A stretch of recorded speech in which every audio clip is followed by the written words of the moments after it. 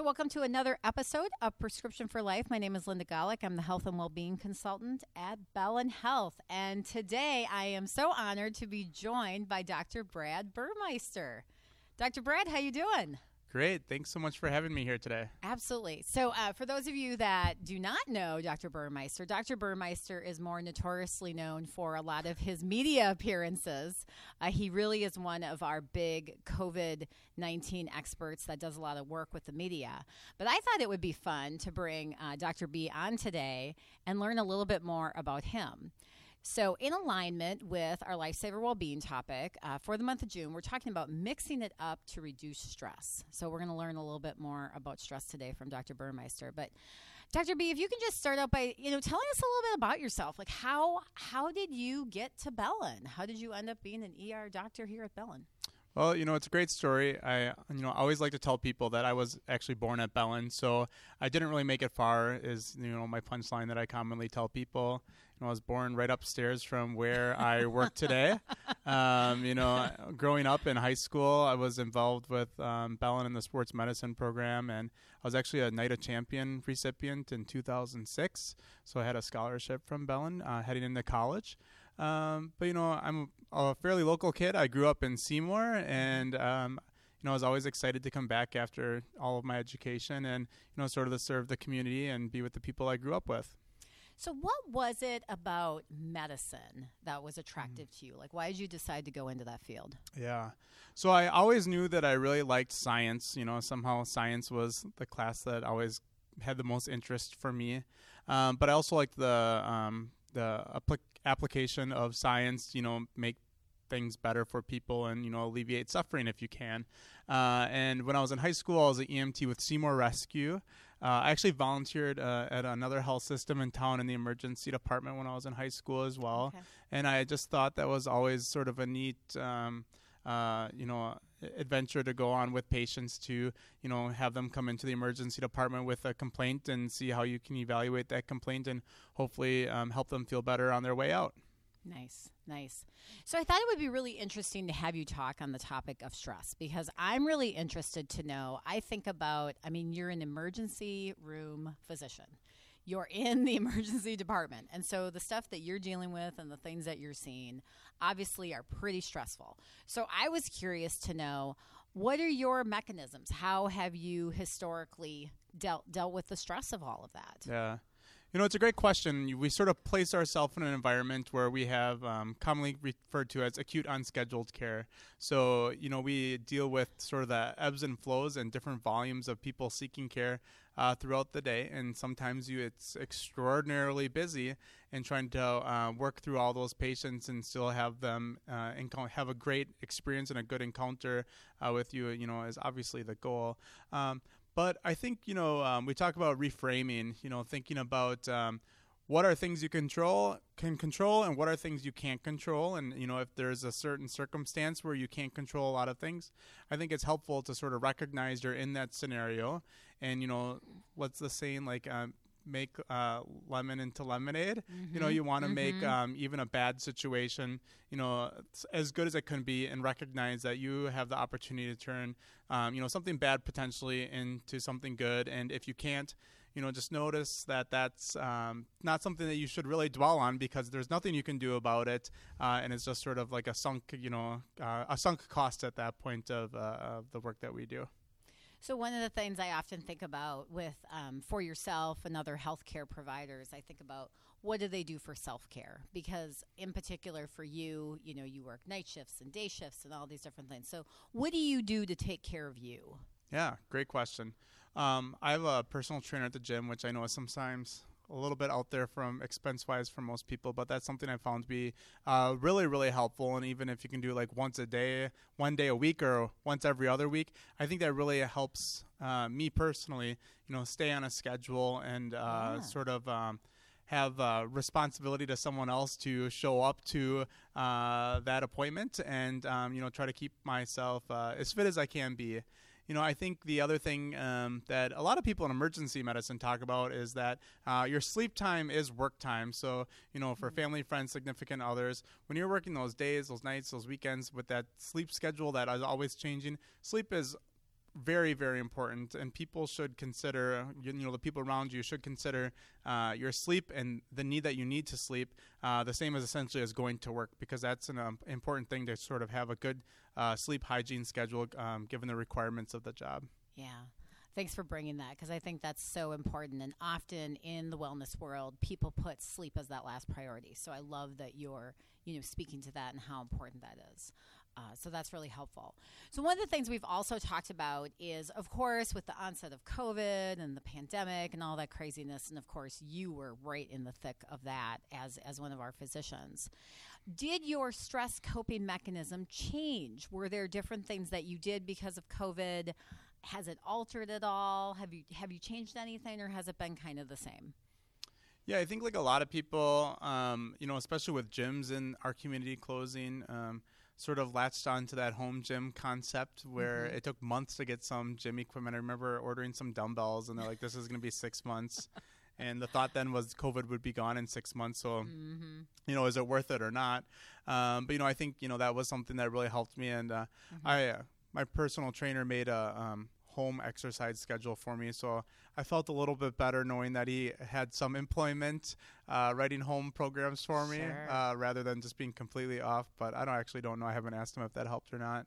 But I think that was really helpful. And I think, sometimes I think people who worked in like emergency departments or in healthcare we're actually sort of lucky because we had the opportunity to go to work and have like a work family and friends that you saw every day, and you had the ability to see other people and interact with other people, who aren't your immediate family. And I think I remember being like, I'm so glad I get to go to work versus people who work virtually from home and maybe like haven't seen other people they normally do for like weeks or months at a time. So I think, we were sort of lucky from that perspective. I think, again, with the volume of people that present to the emergency department, actually people would probably be surprised to know that initially volumes decreased really significantly. Like the rate of people experiencing emergencies like somehow dropped 30 to 40% for, a couple of months really. So we actually had a little bit of a lighter schedule because we were able to cut back hours because people just weren't seeking emergency health care as much as they otherwise even currently do. And then, I think when it got a little bit more busy, it was not, it wasn't extraordinarily stressful because care for COVID from the emergency perspective is fairly routine. We talk about the ABCs anytime, if you've taken CPR before, airway, breathing, circulation, all we have to do is, get your oxygen level better. And we have a variety of ways to do that. And from an emergency department perspective, if you're requiring oxygen, you're likely to be admitted to the hospital. So it's a pretty easy routine care from our perspective.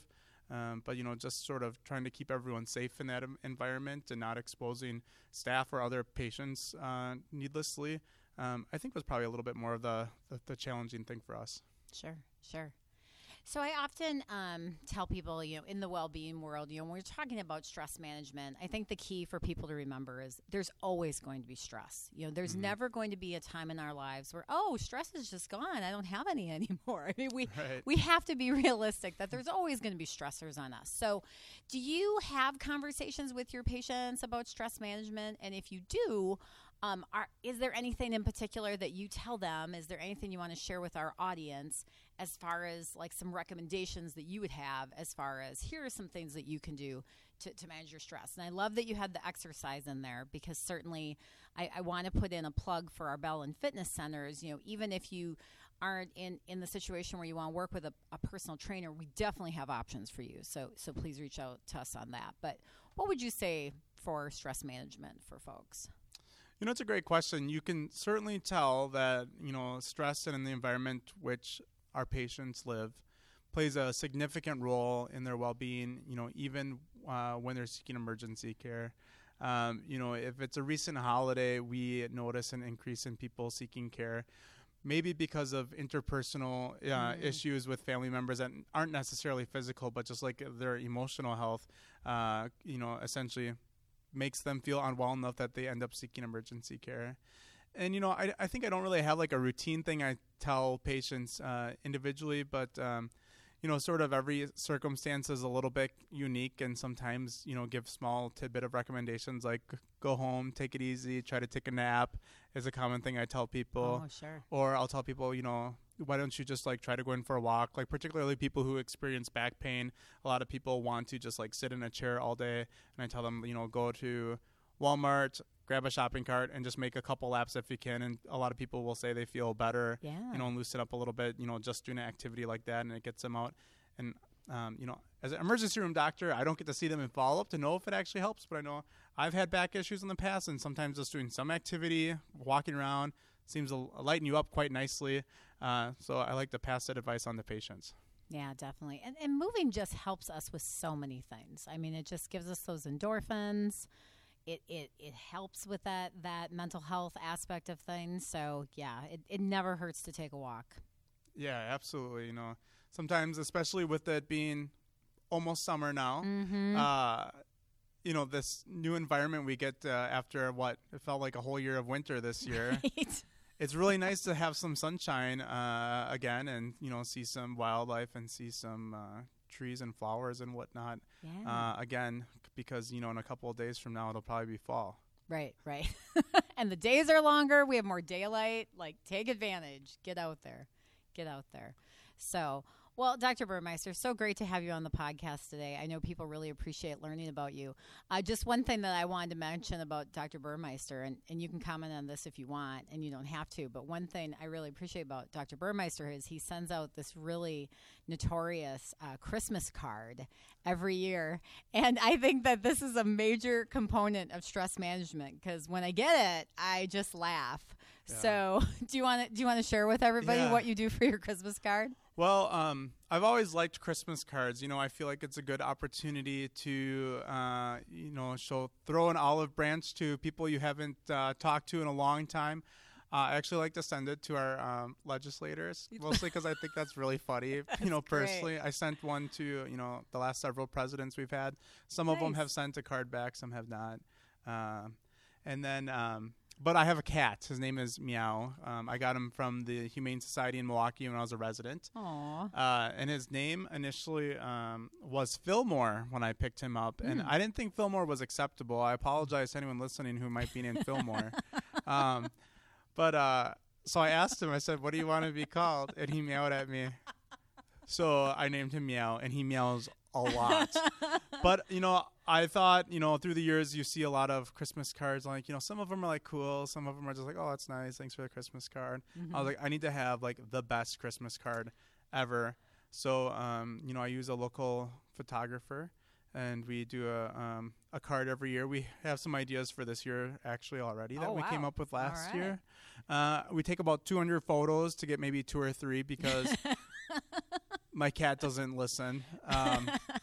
But it's a good time, and, I hope it gives people a laugh, and, you hear a lot of people about it, and, my cat enjoys the attention as well. It's just so great, because if you can imagine, I can give you this visual. So if you can imagine a cat dressed up like a Christmas tree, sitting with Dr. Burmeister, who's dressed up as Santa Claus. I mean, it's just the most adorable thing. So I appreciate that. I bet a lot of people appreciate the joy that brings during the holiday season. So that's a great stress management tool as well. So thank you for that. Any parting words for our audience today? Anything else you want to tell them about stress? Anything else that you feel like they should know?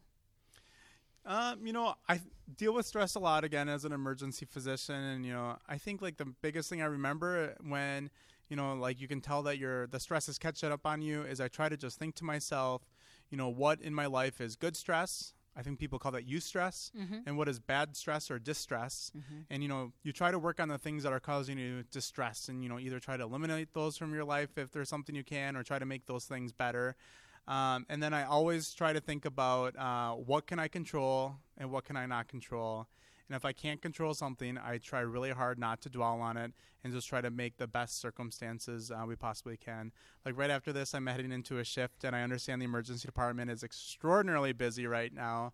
And there's only so much I can do. So I try to, just put a smile on as long as I can during that shift, get people moving through the department and get, their care needs that they may have. And, I can't sit there and just be distressed by that situation. I need to do what I can to make the situation better for everyone. Great words of wisdom. Really focus on what you can change, and what you can't change, we have to let go. So those Absolutely. are wonderful words of advice today, Dr. Burmeister. So thanks so much for being with us. So fun to have you on. And for those of you listening, please like, share, and comment on this podcast. Please share it with those that you think might be interested in it. And have a great day, everyone.